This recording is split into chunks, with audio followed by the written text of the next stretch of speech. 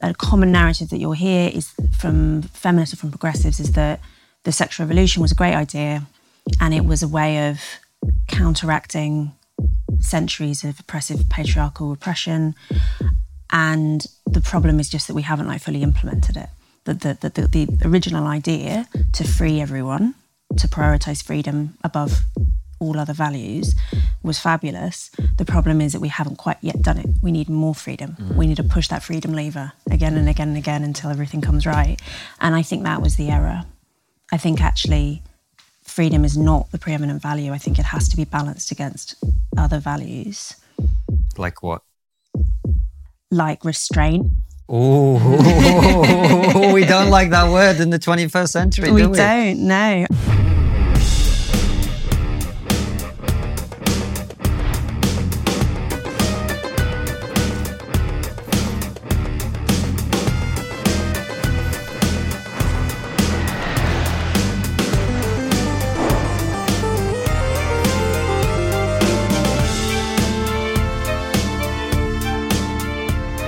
Hello and welcome to Trigonometry. I'm Francis Foster. I'm Konstantin Kisin. And this is a show for you if you want honest conversations with fascinating people. Our terrific guest today is a journalist and the author of The Case Against the Sexual Revolution. Louise Perry, welcome to Trigonometry. Thank you so much for having me. It's really great to have you on. Before we get into what I'm sure will be a fascinating conversation, tell us, who are you? How are you where you are? What has been your journey through life? My journey through life.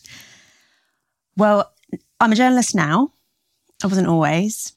I'll start a little bit earlier, very briefly. I'm born and bred in London. My family are Australian, but I've always lived in the UK. As we were just talking about, I did anthropology at university. And then the first job that I did after leaving university was working in a rape crisis centre, which I'm sure is going to come up in relation to the book. I did that for a couple of years, and then I became a journalist, freelancing various places. I now work for a combination that people find surprising. I'm a columnist at the New Statesman, and I also write for the Daily Mail. It's true. And this is my first book, The Case Against the Sexual Revolution. I'm also I'm press officer for a campaign group called We Can't Consent to This, and we campaign on cases where women have been murdered and men have claimed they consented to lethal violence as part of rough sex. Mm-hmm. I'm sure, again, that's going to come up because it all feeds into the book. Yeah. I mean, the book, in a way, is a culmination of life experience and thinking over the course of, 10 years at least. And we've had a couple of people on to talk about the problems with the sexual revolution in the past. And, it's not necessarily a new critique, what the sort of things that you're talking about, but generally it would be people who sort of wanted women back in the kitchen, that would, people like me. No, but you know what I mean? Do you see what I'm saying? That it was coming from a certain angle, and that was the concern. Yeah. I don't think you're coming at it from that angle. So what is it that you have identified that has been the negatives, particularly for women, out of some of the changes we saw in the 60s and later? Yeah. So as you say, this is quite a well-trodden path for religious conservatives in particular, who tend to come at it, as you say, from a different angle from me, because I am, for all of my heterodoxy, I suppose, I am coming at this from, I say that I start with feminist priors and I end up at some conservative conclusions, although not all, but some, in the sense that I think that the sexual revolution from the get-go had downsides for women. Not to say that anyone designed it, it's not a conspiracy. It's a culmination of a lot of different historical accidents and individual behaviour and whatever. But the common narrative that you'll hear a lot nowadays is, I think, that people are starting to recognise, including feminists of all different strains, are starting to recognise that there are problems with the sexual culture, recognising, for instance, the fact that porn is really grim, a lot of young people are really unhappy, not having happy sexual relationships, all of this. I think that pretty much across the board everyone agrees. What everyone disagrees on is the cause of it. And a common narrative that you'll hear is from feminists or from progressives is that the sexual revolution was a great idea and it was a way of counteracting centuries of oppressive patriarchal repression. And the problem is just that we haven't like fully implemented it. The original idea to free everyone, to prioritise freedom above all other values was fabulous. The problem is that we haven't quite yet done it. We need more freedom. We need to push that freedom lever again and again and again until everything comes right. And I think that was the error. I think actually freedom is not the preeminent value. I think it has to be balanced against other values. Like what? Like restraint. Oh, we don't like that word in the 21st century, do we? We don't, no. I mean, I guess the point that I'm coming at this that makes it particularly a feminist argument is I think that male restraint is the really important thing, which no one wants to hear. Well, actually, I mean, I'll be honest with you. I've sort of, certainly in terms of me growing up, the idea that men have to restrain themselves, particularly in relation to women. Yeah. I mean, as part of the trad sort of way of thinking, you know, Yeah. that is, you know, you don't hit girls, for example, right? Yeah. Because we can be as equal as we want, but there's certain things that we respect about each other's differences that we don't treat each other exactly the same and everything. Right. You know what I mean? And there's other things that you do with women that you don't do with men and vice versa. That was, Yeah. but like you say, that can be experienced by some people as taking us backwards. Yeah. So how does that circle get squared or the square get circled or whatever it is? I try really hard not to use words like backwards and forwards, actually. Yeah. Because sort of what I'm saying, which is, I guess, quite radical, is that the whole idea of progress, I think, is nonsense. I don't use the word progressive to describe myself, even if I agree with people who call themselves progressives on some things. I don't use that word because I think the whole idea of history having a shape is absurd. It's derived from Christianity, actually, in a way, like the you know, we're all headed to the kingdom of heaven ultimately. I think that history is just about change and trade-offs. And even if you can sometimes identify some things that have clearly got better and are likely to get better, something like infant mortality, let's say, none of it's guaranteed. And I think that what the sexual revolution represents is not progress. It's just a change primarily driven by technology and by changes in the economy and by, you know, in all other ways, material changes on which the ideological changes are built. And yeah, I don't think that the simplistic narrative is right. And I don't think like vocabulary like backwards and forwards actually illuminates anything. I completely agree with you that it is very common in all other societies but our own pretty much, this idea that I mean, it's chivalry is what you're describing, right? This horribly old-fashioned and unfashionable word, chivalry, which has mostly been thrown out because obviously, you know, there are good things that come with it, but there are downsides too. It can be patronising, it can be, you know, enfeebling women in various ways. But I think it was a terrible error to throw it out completely. Because when it comes down to it, men and women are different in some really important ways. And I think we have to find ways of negotiating that rather than denying it. Do you not think that it might well be that it's all gone a bit too far? Do you know what I mean? Like it started off, you know, like progressivism, liberalism, and it had these noble values. And then you end up at a place where you talk about how men and women are the same. And you go, well, that's just scientifically nonsense. It's also the logical endpoint of that thinking, though, I think. I mean, this idea of equality, this idea of sameness, right, rather than something like justice or fairness or other terms that you might use, I think that there are circumstances in which it makes sense. You know, I think that saying, for instance, women should have access to the professions is just, I don't think anyone can really argue with that as being an important source of equality. A few would, not people I'm friends with, right? Yeah. That's fine, voting rights, all of this sort of stuff. The problem is that those battles are being won. They've been won a long time ago now. And what we've ended up with in recent decades has been a push towards, a more radical push towards sameness, even to the extent of denying the existence of physical differences between the sexes, even to the extent of denying the existence of sexual dimorphism. It's all got quite crazy, right?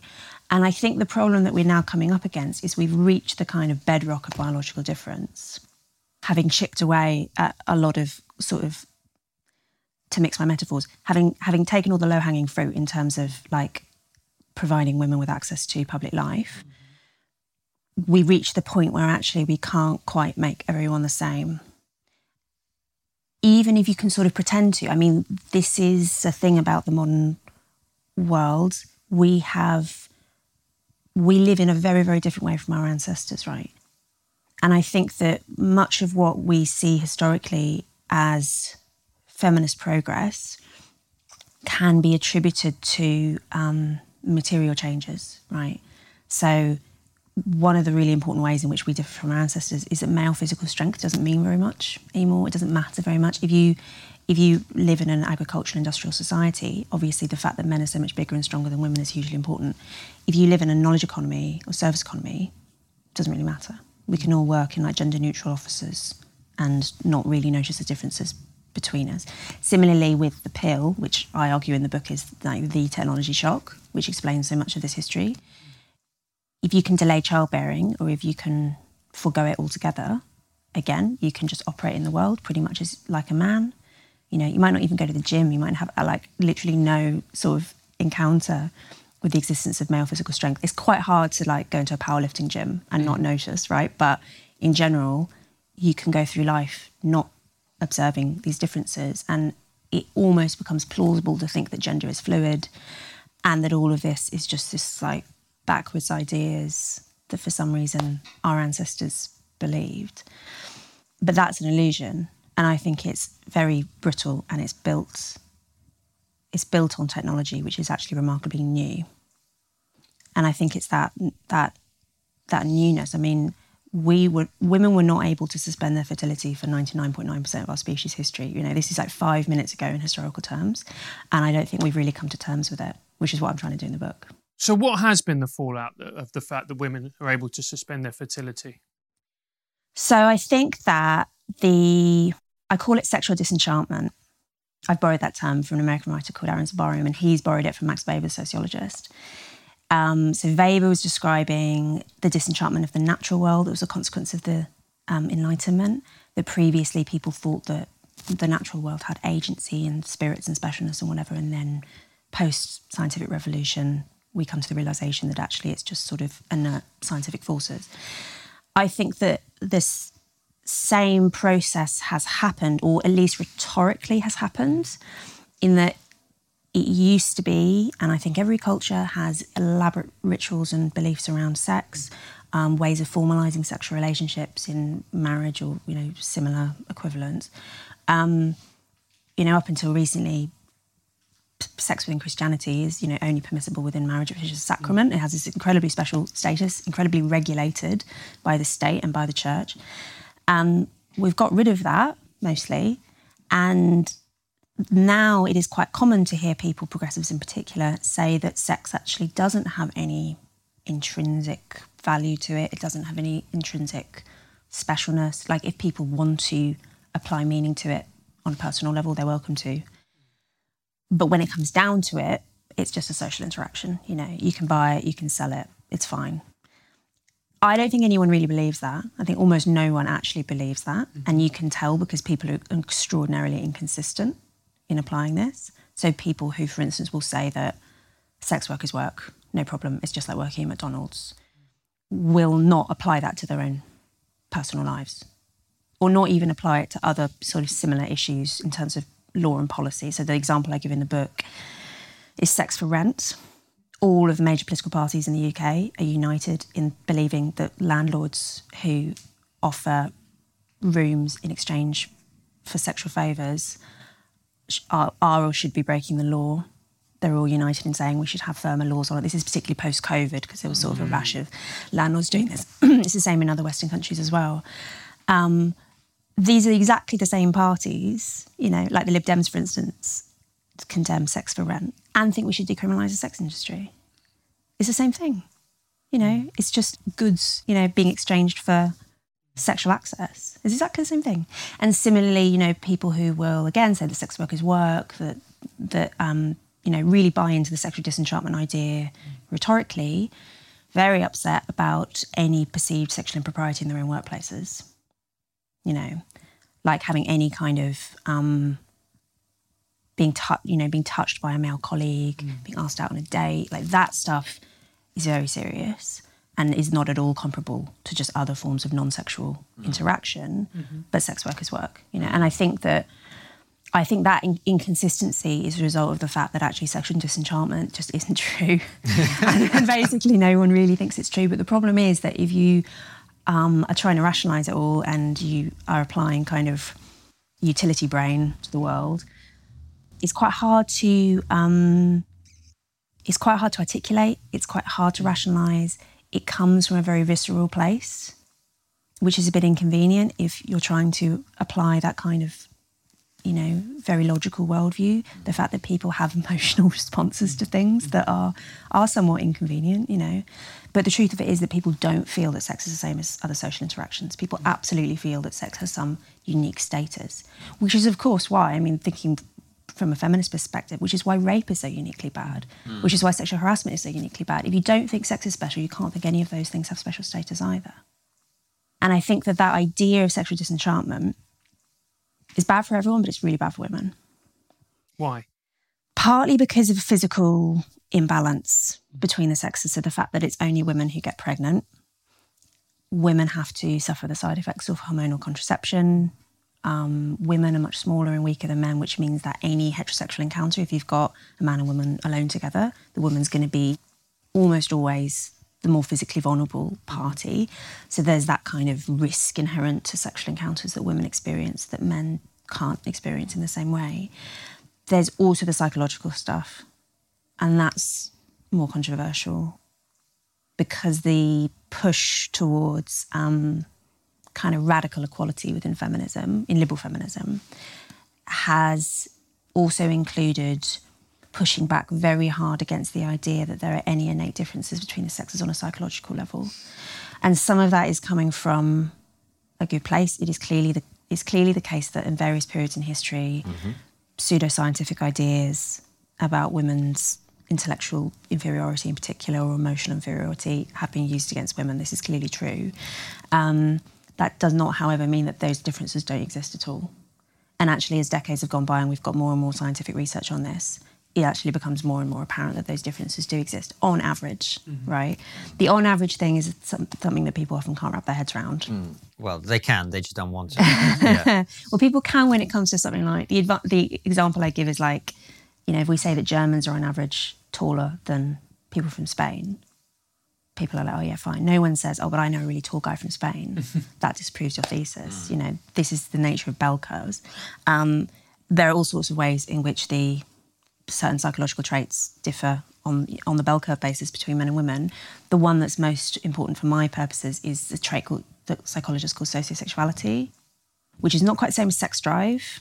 You can be, high in one and low in the other, but sociosexuality is about your desire for casual sex, basically. How much you want to have sex with a variety of people, how quickly you want to jump into bed with someone. Now, look, I'm not an expert, but I'm going to guess men are more prone to have a higher rate of that. Cross-culturally, trans-historically, yes. Wow. Yeah. I'm a genius. How did I work that out, I know. Louise? How dare you notice these things? But, yes, anyone who's got eyes and lived in the world can tell that there clearly is that average difference between men and women, even if there are lots of outliers on an individual level. Just because you know someone's sex doesn't mean you know their level of sociosexuality. But at the population level, you see it. You see it, for instance, in the fact that almost all sex buyers everywhere in the world are male. Because obviously the people who are, it's that tail of high sociosexuality is like all men, right? Look, I'm going to say something even more controversial than you, but basically, if you want to understand what men are actually like, just look at gay men, right? How much sex do they have, and how many partners do they have on average compared to the average heterosexual man? And you kind of get, gay men are actually the real men, because they're unrestrained by women. Yes, yeah, absolutely. It's really that simple. Yeah, it's how men would behave if women weren't a limiting factor. Exactly. Yeah. And it's interesting if you look at the survey data on gay men, of which there's quite a lot because it comes out of sexual health research and stuff. What you have is actually a goodish proportion of men who are just as monogamous as lesbians. And you have a lot of men in the middle. And then you have a proportion who are really promiscuous. And because there isn't the limiting factor of women saying no, those men are way more promiscuous than promiscuous straight men can ever be, because they just have so much more opportunity. But that proportion of would-be promiscuous straight men still exists. It's just they've got the complexity of having to deal with female choice, which makes the whole heterosexual, dating marriage scene that much more complex. So essentially one of the things you're talking about, which is apparent to anyone who's paying attention, is that one of the consequences of many of the technological changes, but also the cultural technologies that we've now developed, is that we have a dating market, hate that term, but dating market that caters to men's predilections much more than it caters to women's. And so women who used to trade, this is very kind of biological looking at it, so I hope no one's offended by this, but used to trade sex for commitment, right? Now are trading sex for the promise of commitment from men that don't need to give it anymore. Yeah. Is that fair? Yeah. So what I describe in the book is what I call the sociosexuality gap. The fact that you've got the male bell curve is that much further towards the high end than the low end. And interestingly, one of the responses that I've got to this book from some readers is, now hang on, are you talking about the sexual revolution of the 1960s, or are you talking about the sexual revolution of the 1st century AD? Which is a really interesting historical comparison, which I'm not expert in by any means, but what happens during that period is you have Roman sexual norms, yes, prized chastity in high status women, but also have vast, vast numbers of prostituted slaves who men of all classes have access to, basically. And the promiscuity and the straightforward violent sexual abuse visited by high status men on women, and sometimes men who are lower status than them, it goes completely unremarked. Harvey Weinstein, in that context, no one bats an eyelid. He's just behaving completely, normally. And what is very strange about the Christian Revolution is that Christians are unusual in expecting chastity, not only from women, which basically every culture does, and for obvious reasons, because it's about to do with like paternal certainty. And they also expected of men. And so the early Christians basically asked the male bell curve to be dragged down to the female level, and for men to behave more like women sexually, and to not buy sex, and to not cheat on their wives and all of this, and to expect monogamy, which is what we know from all sorts of, survey data, loads of other evidence, is what women on average are most likely to want monogamous commitment. And what I think has happened in our sexual revolution, our most recent sexual revolution, is that the female bell curve has been dragged up, in that the expectation now on women is that they will meet the male demand for casual sex, because obviously the sociosexuality gap has to be bridged somehow. And if there aren't enough women who are outliers and really up for it, there's a kind of, I say again, it's not a conspiracy, it's just a culture. It's a networking effect that the incentive structure has changed, and it is now more in women's interests to imitate masculine sexuality and to have sex like a man, and moreover to present that as being feminist and as a form of empowerment and as a form of self-expression and all of this. The problem you've got is, one, the physical imbalance, the fact that women are suffering all of the costs of this, and two is that psychological, deep down reluctance that a lot of women feel, mostly no, yeah. And, women are much more likely to say that they feel really miserable and depressed after casual sex, to feel used, all of these kind of negative emotions coming out of these encounters. And this will sometimes be chalked up to, particular men behaving badly, which obviously they do often, but will sort of be seen on an individual level, or will be ascribed to slut shaming, and say, well, the problem we've got is that we actually haven't sufficiently freed ourselves. Is that pressing the freedom lever again and again, right? The problem is we've still got these hang-ups about sex. We still haven't completely completed the sexual disenchantment process.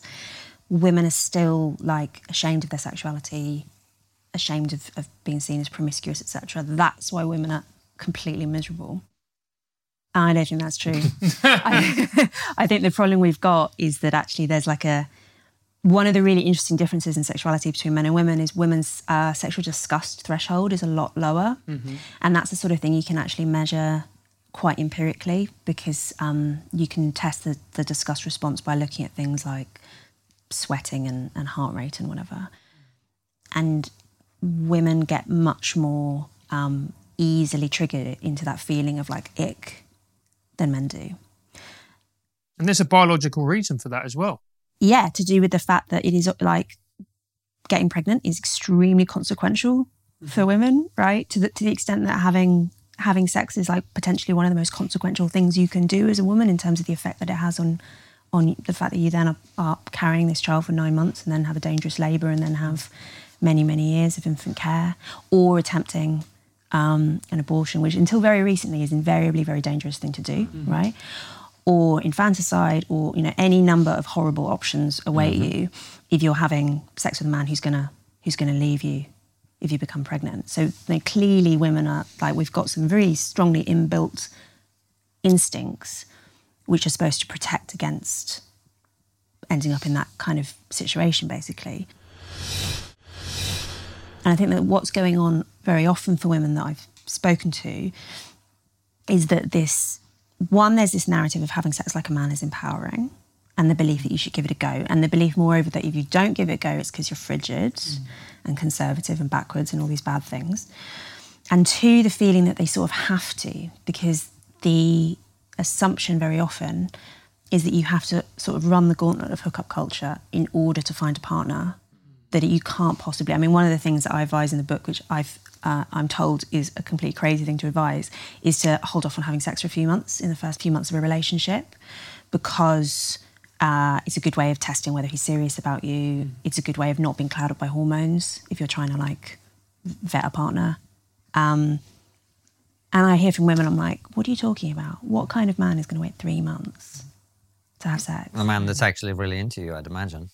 But it feels impossible. Yeah. It feels like if you go out there on the dating market and you have that restriction applied, that you can't compete. Well, you can't compete you're not going to get as many dates. But but the point of dating isn't to get a date, presumably, right? And by the way, one thing before you jump in, Francis, I would add is I don't know what the studies show, but I would argue that this isn't good for men either, and it doesn't make men happy either, because actually men also feel disgust about hookup culture and sex. It might be like a bit of a status boost and a temporary fleeting moment of joy or whatever, but actually I don't think in the long run that makes men happy either. I completely agree. I opened the book by talking about Marilyn Monroe and Hugh Hefner as the perfect examples of the sexual revolution and the disparate effect it has on men and women. The fact that she had she had a pretty consistently miserable life for all of her beauty and fame and wealth. And she died prematurely, as everyone knows, from substance abuse and so on. Whereas Hugh Hefner had a grand old time. But by the time he was elderly, he actually was a really pathetic figure. And he never, he enjoyed the period of youthful promiscuity and being famous and glamorous and all of this. But actually his final decades were quite tragic, and he ended up not ever having, the source, the thing that people actually invariably find real meaning from, which is family and intimacy and, all of the good long-term things, because he just had this extended adolescence right up until his final days. And the problem as well is when it comes to the dating apps is that there's only a select selection of men who are actually, seem to be... Who are living the Playboy dream, yeah. Exactly. And then the other men aren't getting a look in because it's all superficial and it's all about how you look in photographs. So then all the women are after this tiny sliver of men. Yeah, the hypergamy thing. Who therefore don't have to commit. Yes. What's really interesting about this is that... I said my first degree was in anthropology.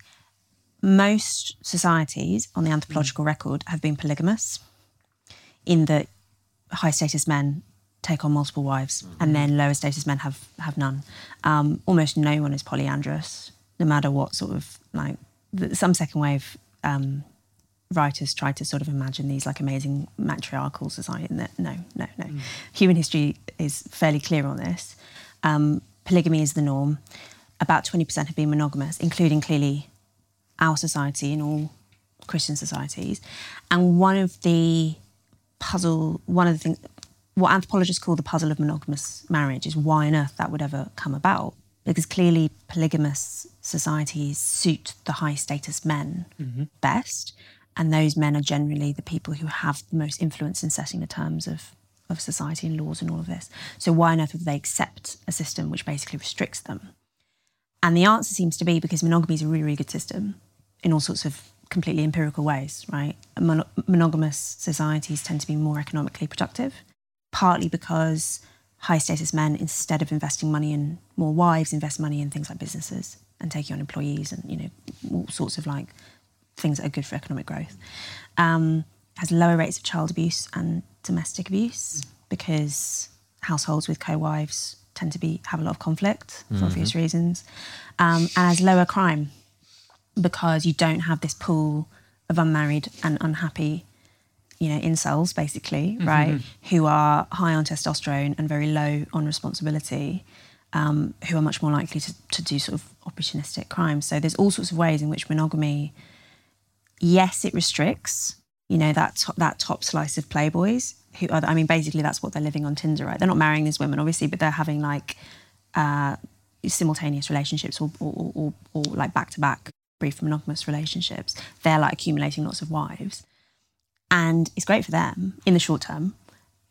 It's rubbish for the other men. And it's also rubbish for the women because you end up with women who actually really want to have like loving, intimate, monogamous relationships and they don't feel like they can get access to them because that's not how the culture is arranged. And like, yes, you can say, no, I'm not going to have sex with you for 3 months. You can say that. And I do think like it's better to do that and then not like be a co-wife of a playboy than it is to just like go without. But it's difficult because that's not at all what the, you know, incentive structures put in place encourage you to do. What's really interesting and just like proving this population level difference between male and female sexuality is if you look at university campuses, which are reasonably closed environments, people have having a lot of relationships with each other and don't have very much to do. Campuses where men outnumber women, so women are the rarer sex and therefore have more power to set the terms. I know it's so like brutal to talk in economic terms, but that like it has a lot of explanatory power. They tend to have more monogamous relationships, a culture of monogamy. Well, they're setting the terms. Because they're setting the terms. And then on campuses where you have more women than men, the men are the rarer sex, then you have more hookup culture. Because these are the average preferences between the sexes and this is how you see it map out. But hang on, haven't we evolved beyond the need for this? That's what I've been told. You know, we're polyamorous now, aren't we? I mean, what's so interesting, right, about polyamory is that on the sexual disenchantment thing, like the polyamorous community are desperate to like make sexual disenchantment true. But you go onto any platform on, you know, Reddit, Twitter, whatever, and where people are discussing their experiences of polyamory, and you will always come across people who are desperately jealous and really struggling with it and being like, I know I'm being really irrational. I know I'm being really old-fashioned. I need to like free my mind from the shackles of whatever, like monogamous tyranny. But they can't quite do it because actually it comes down to it, and we can, unlike other animals, you know, we are able to overcome our natural instincts a bit. Like, you know, look around, we clearly live extremely different lives from those of our ancestors and other primates. But like, there's a limit. There comes a point where actually there is a bedrock of biology, and it's actually really, really hard to resist your instincts to that degree, and you will just end up unhappy if you keep plugging away at it. Do you know what, when I visualize the process that I sort of think about we're discussing here, and more generally when it applies to other issues, it feels to me like, because I have to say this every time we talk about it, like I come from a liberal background, blah, blah, blah, but it does feel like, and I value freedom. To me, that is a very important value. I've written a whole book about it, right?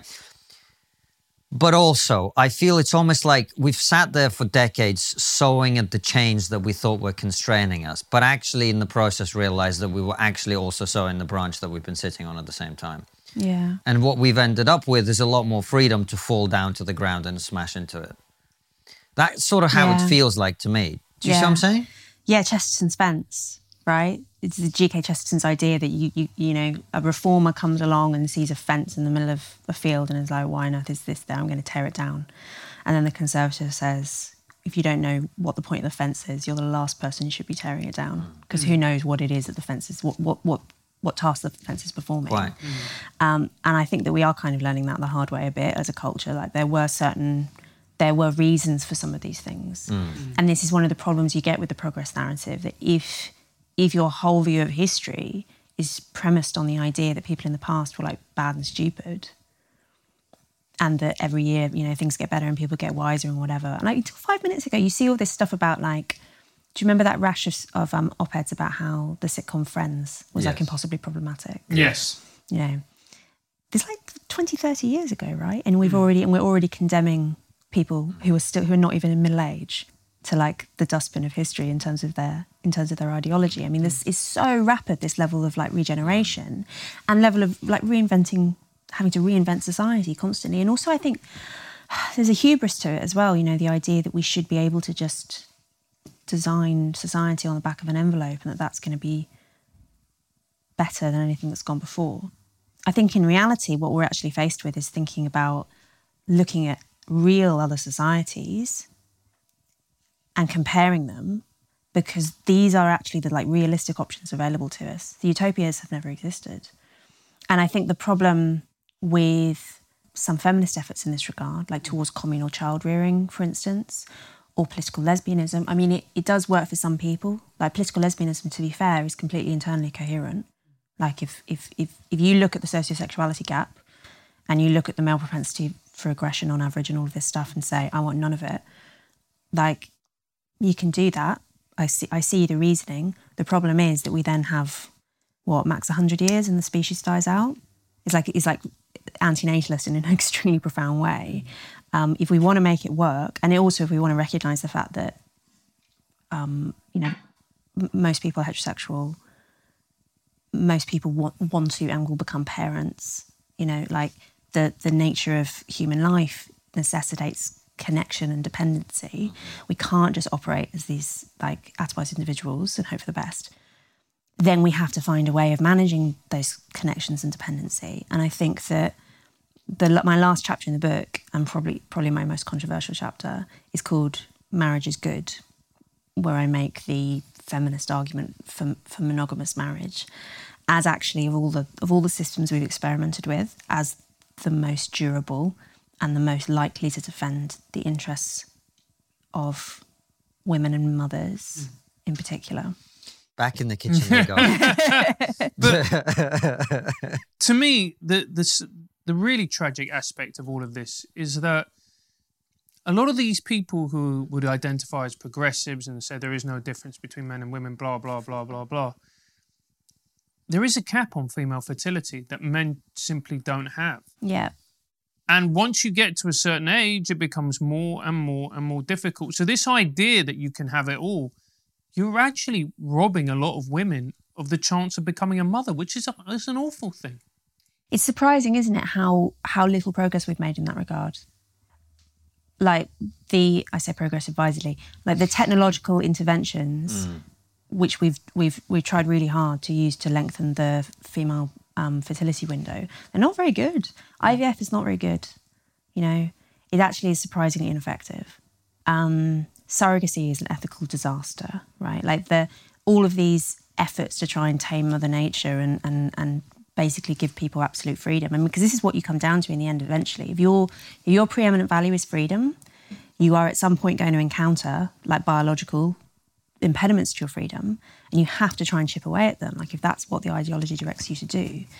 And I mean, what that means in practice is sometimes using technology with all of its unintended consequences. As you know, all new technologies have trade-offs. Sometimes using the bodies of poorer people. That's what the surrogacy industry does, right?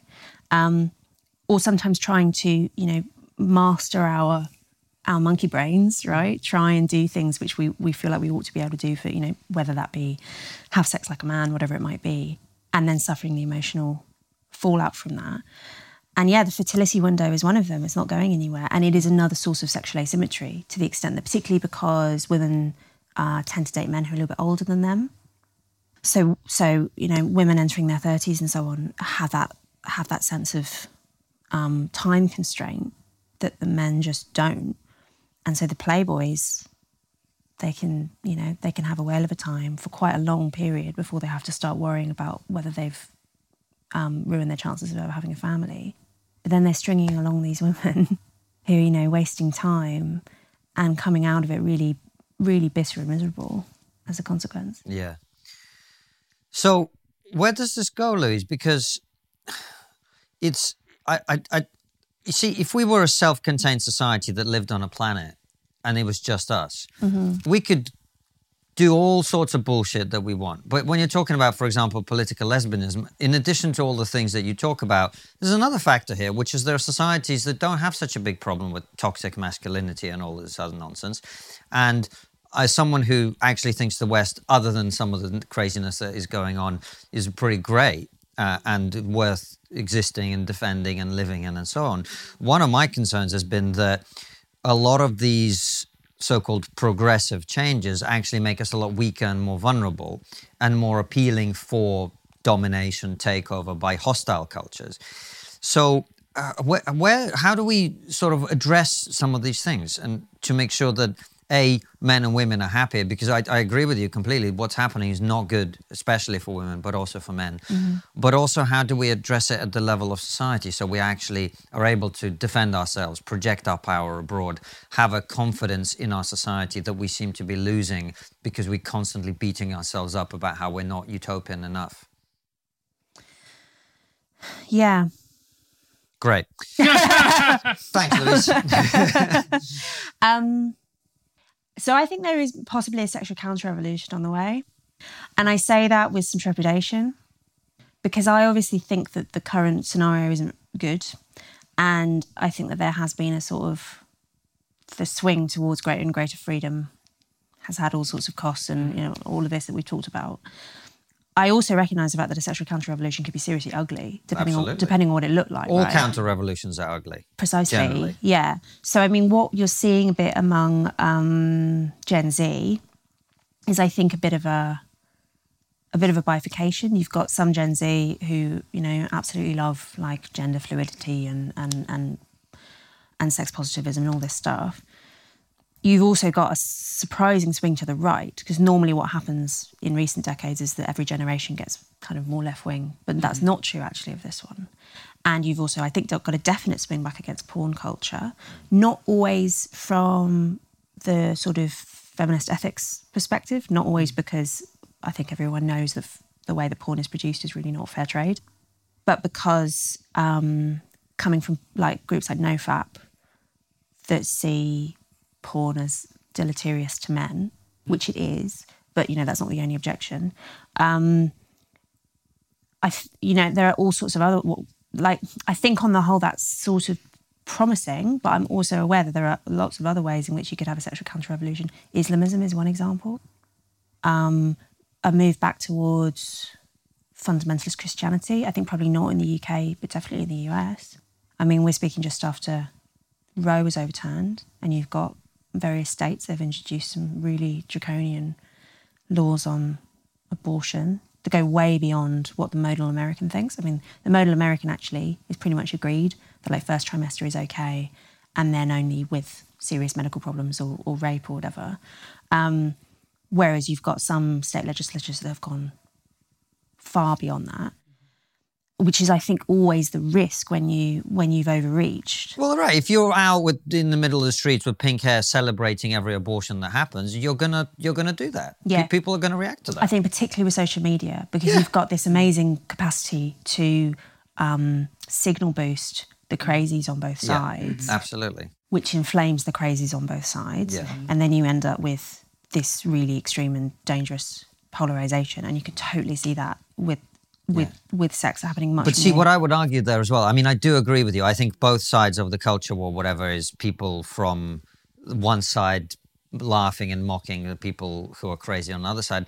But what you also have is a cowardice on both sides about speaking out against their own extremists. Yeah. And that's actually, for us, that's where we're coming from. From our perspective, we were both sort of left-ish comedians going, what the fuck has happened to this industry and the world where like comedians have to like censor themselves and whatever. But people don't want to do that. Politicians don't do that. They don't call out, if you're on the right, you're not going to call out the people who stormed January the 6th because you know that you're going to lose a portion of your voter base. And likewise, on the left, you're not calling out all these social justice crazies. Yeah. You're not calling out BLM burning down cities. You're not calling all that out. You're just staying silent. And then, of course, people are going to assume that you agree with it. And then they're going to push back against it in ways that I agree with you completely. It's going to throw the baby out with the bathwater. And it's one of the reasons I wrote the book, because, you know, I'm coming from, I don't know, I'm still on the left, it's a complicated question, but, you know, I grew up reading The Guardian, I worked for New Statesman and the Daily Mail. Like, I still feel a great affinity with left. And as you say, there is a complete mismanagement of the left's crazies. And similarly on the right, it's a completely symmetrical process. And I think the problem with, I think that there has been a massive swing much too far in the libertine direction. And I think that the counter swing, I think feminists have to participate in it. In the sense that if we say, for instance, that if we don't permit any heterodoxy whatsoever within feminism, if you squish any contrarian voice, and you reject any efforts to try and like negotiate this process, then you end up with no female voices in it. I mean, this is one of the things, for instance, that's happened in evolutionary psychology. That evolutionary psychology was condemned by feminists, you know, many decades ago, as being inherently sexist. And there aren't any women now writing. I mean, there are, but it's basically a no-go zone for feminists. Just to voice your support of evolutionary psychology, as I do, is like a very eccentric thing to do, and you get a lot of flack for it, as I have obviously got. Inevitably, I knew I would. But then what happens is that you don't have a role in this discipline. There are no feminist voices within it. The most sexist voices can just run riot, basically. And I think that, there has to be this effort at sort of not just indulging in the status games. I think that so much of what goes on in this polarisation process is people don't want to criticise their in-groups. They don't want to be tarred for whatever misdemeanour, traitorous misdemeanour, because you get punished so much more for being a traitor than you do for being an enemy, right? Yeah. They're so concerned with their status within the group that they tell lies because it's the way that you maintain that status. And I think that we can't do that anymore. It's too serious. Yeah. Moving on, I want to talk to you about pornography, because we live in a culture now where pornography is becoming ever more mainstream, and you can talk to a wealth of commentators and indeed some people who've worked in that industry who will say, what's the problem? You know, this is a natural act, people watching it, consenting adults, blah, blah, blah. So what is the problem with pornography? I think those voices are getting a little bit more sparse, actually. I mean, yeah, absolutely. You can easily find people who often have a financial stake in the industry who say that it's fine. You know, Pornhub work pretty hard to project an ethical image through various schemes, whatever. Like, there's an effort. I think it's sort of failing, though. I think that particularly from the Gen Z, the kids who've actually grown up on this stuff and who had smartphones when they were 11 or whatever and had access to all of the world's horrors in a computer in their pockets, right? I think that they recognise that there's something really dystopian about porn. I spoke at the Oxford Union earlier this year on a motion to do with porn, and I won very unexpectedly because I thought I'd be slaughtered by all of these, sex positive kids. And I did get some very hostile questions from the floor, but I won the vote. And I think that's because actually there is a recognition from those who've lived it that porn culture is dreadful. I mean, I think porn culture is the only people who are really profiting from porn are the people who actually own the platforms, who are invariably men.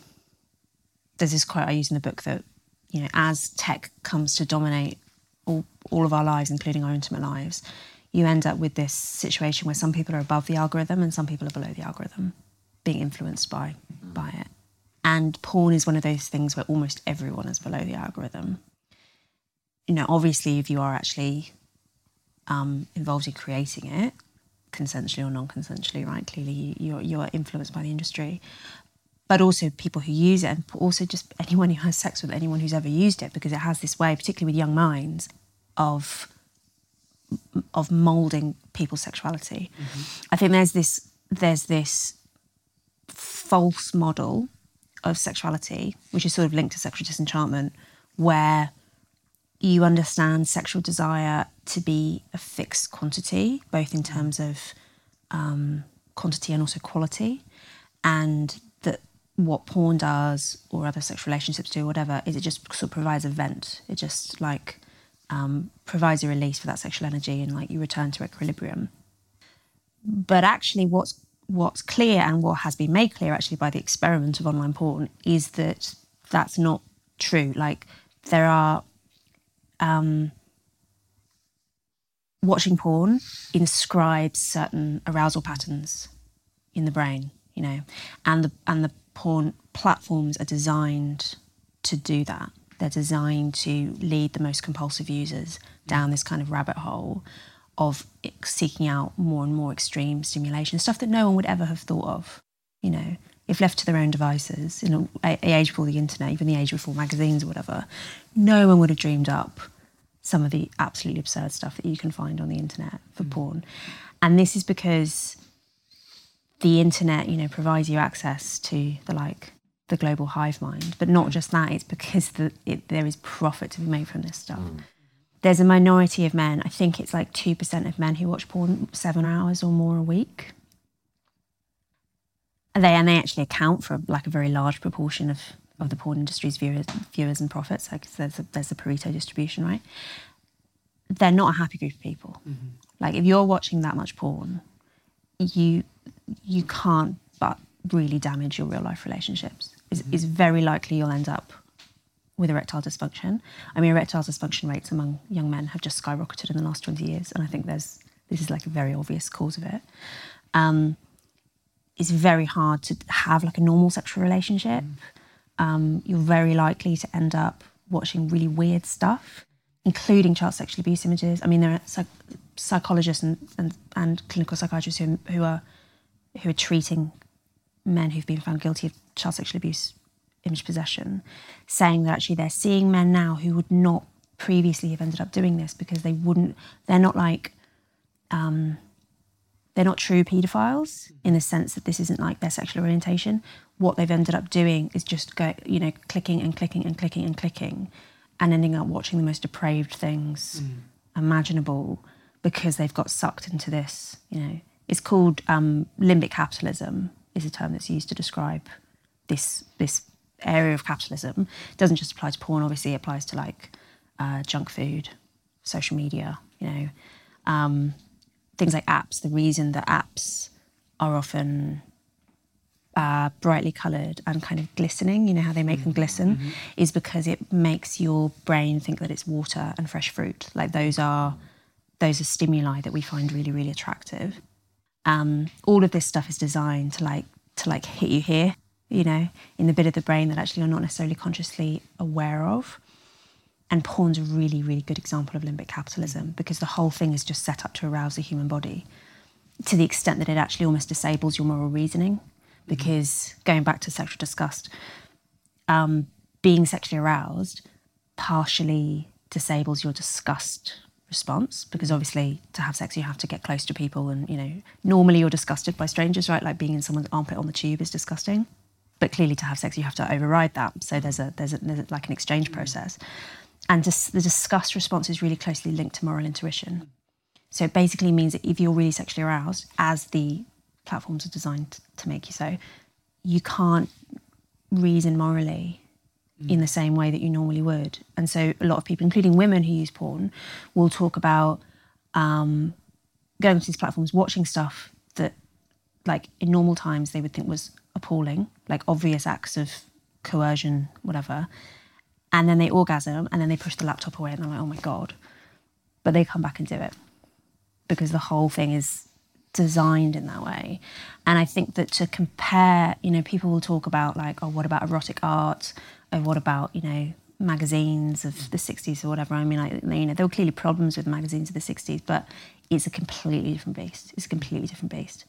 And I think that allowing the online porn industry to run rampant has just been this grand experiment, particularly on the world's children. And I think as the results are coming in, it's becoming clear that this was a really, really dangerous experiment. Louise, one other issue that a lot of the women who watch our show have always wanted us to talk about, you touched on earlier, which is surrogacy. Yeah. I don't really know much about it. I've never really had to think about it. But as we know with some other conversations that women like to have, women are really angry about it. So what's going on there? I mean, I think that the problem is there are a bunch of problems with surrogacy. Surrogacy is basically where someone is carrying your child for you, right? Yeah. I mean, normally paid, but not necessarily. So Yeah. there's so-called altruistic surrogacy, which doesn't involve payment.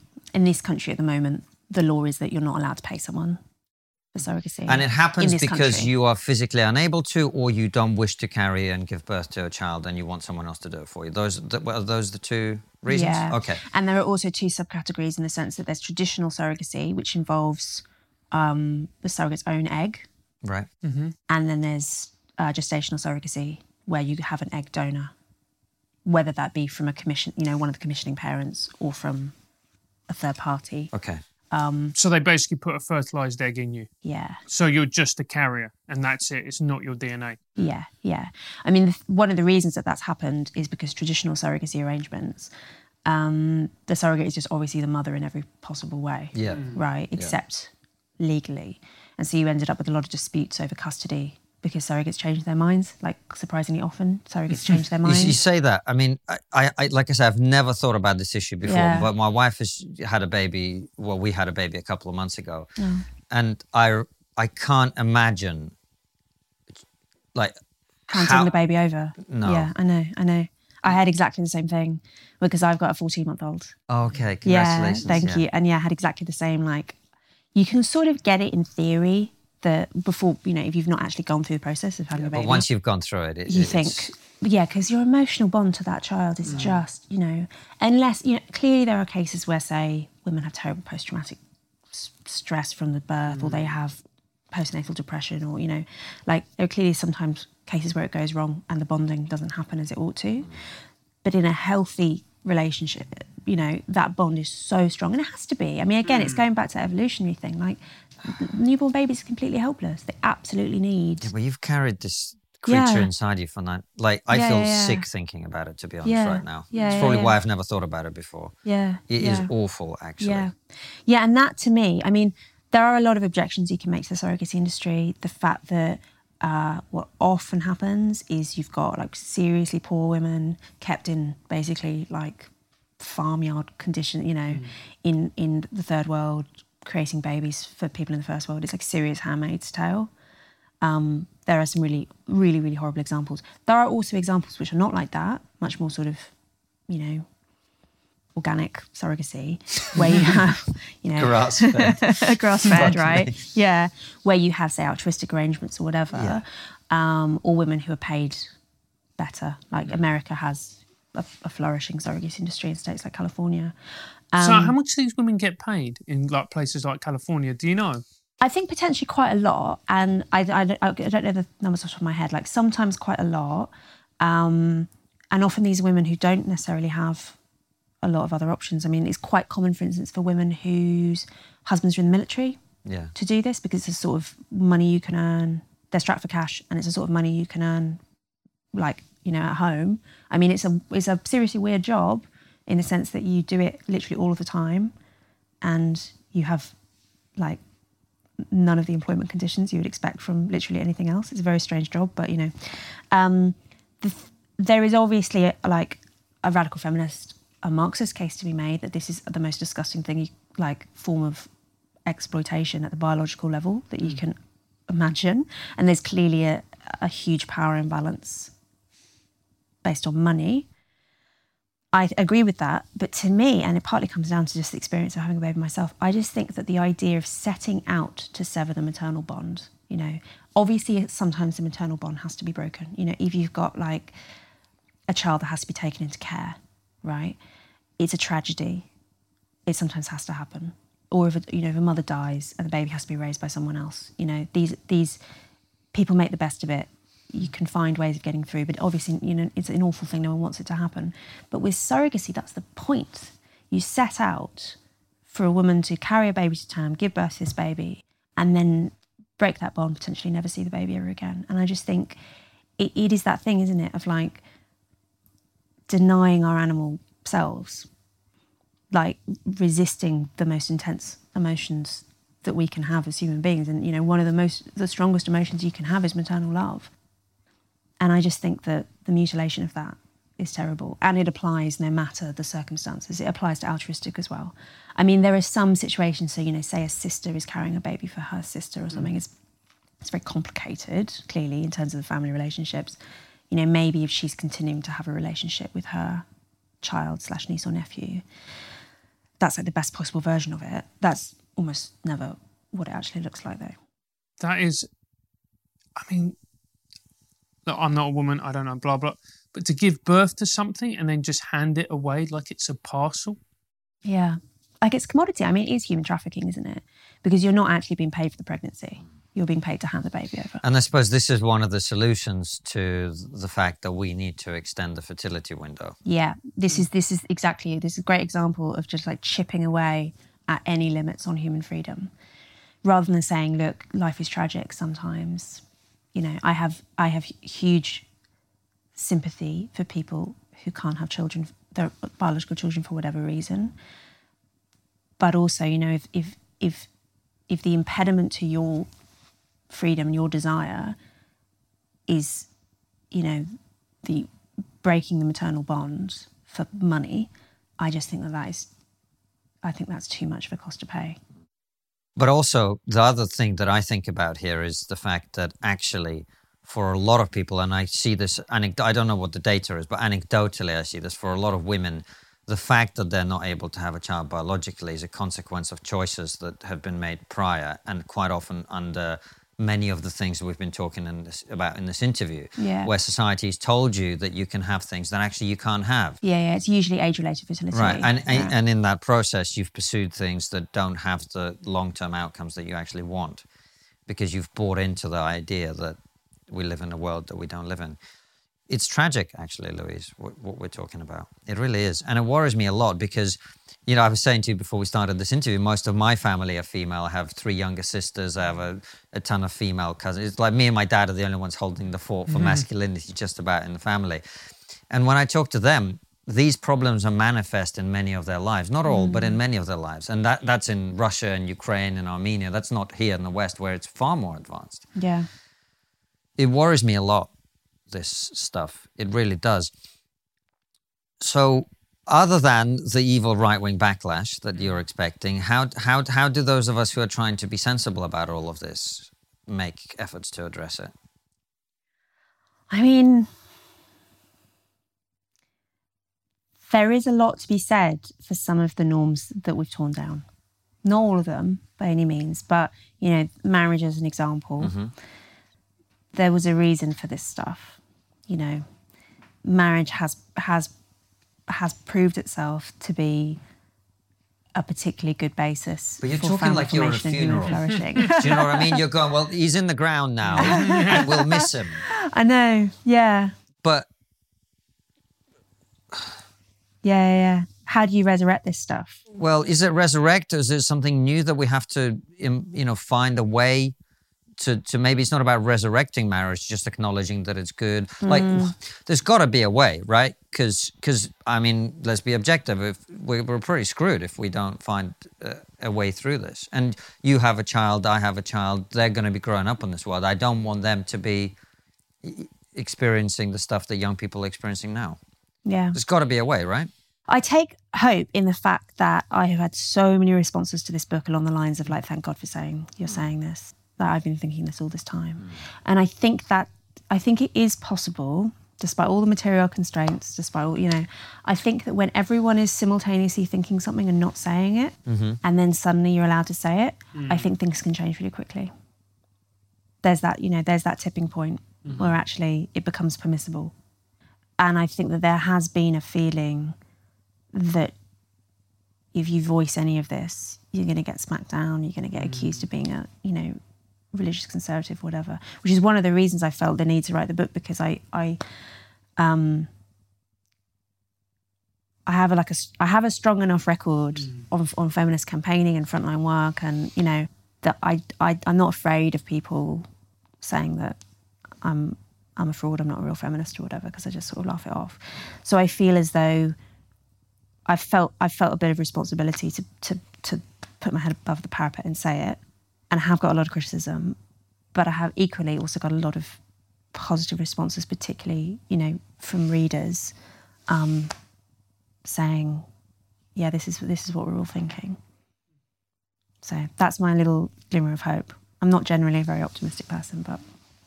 There we go. Thank you so much for coming on the show. Thank you. Before we talk about everything else, about where to find you online and all of that... And before our bonus locals questions, of course. Of course.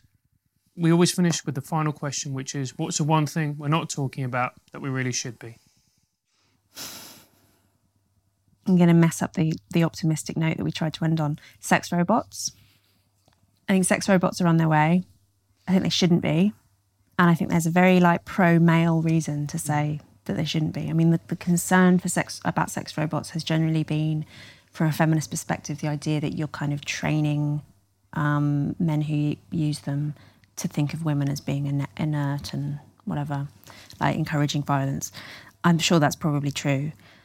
For me, though, I think one of the really big problems with sex robots, as well as that, is that you've got skyrocketing amounts of young men who are not having sexual relationships at all, who are going into their 20s or even 30s, remaining virgins, hooked on porn, all of this. And more than that, also just not living productive lives, not holding down jobs, not making any progress in their lives, just stuck in this kind of miserable adolescence. And I think sex robots would just supercharge that if they ever became, affordable for these men and became sufficiently convincing, which they are on track to.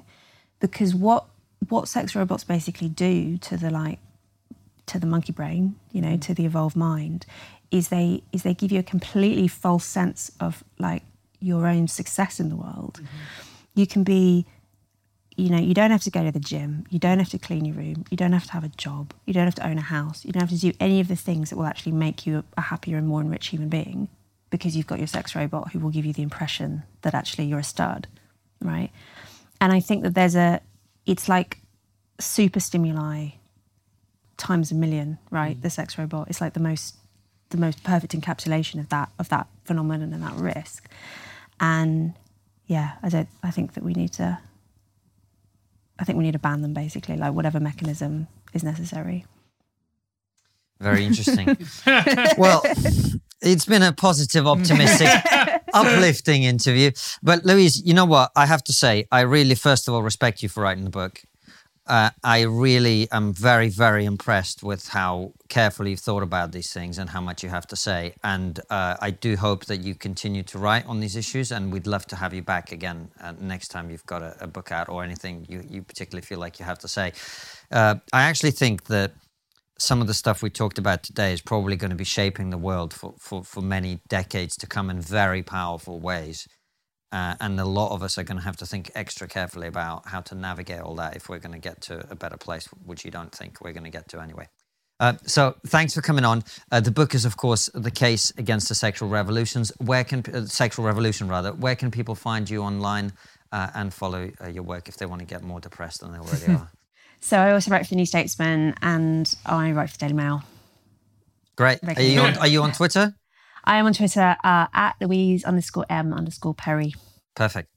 Louise, thank you so much for coming on, and thank you guys for watching and listening. We'll see you on Locals for a couple of bonus questions from you for Louise. But in the meantime, thank you for watching, and we'll see you very soon with another brilliant episode like this one or Raw Show. And for those of you who like your trigonometry on the go, it's also available as a podcast. Take care and see you soon, guys. How does a single woman find a guy who isn't totally porn-addled?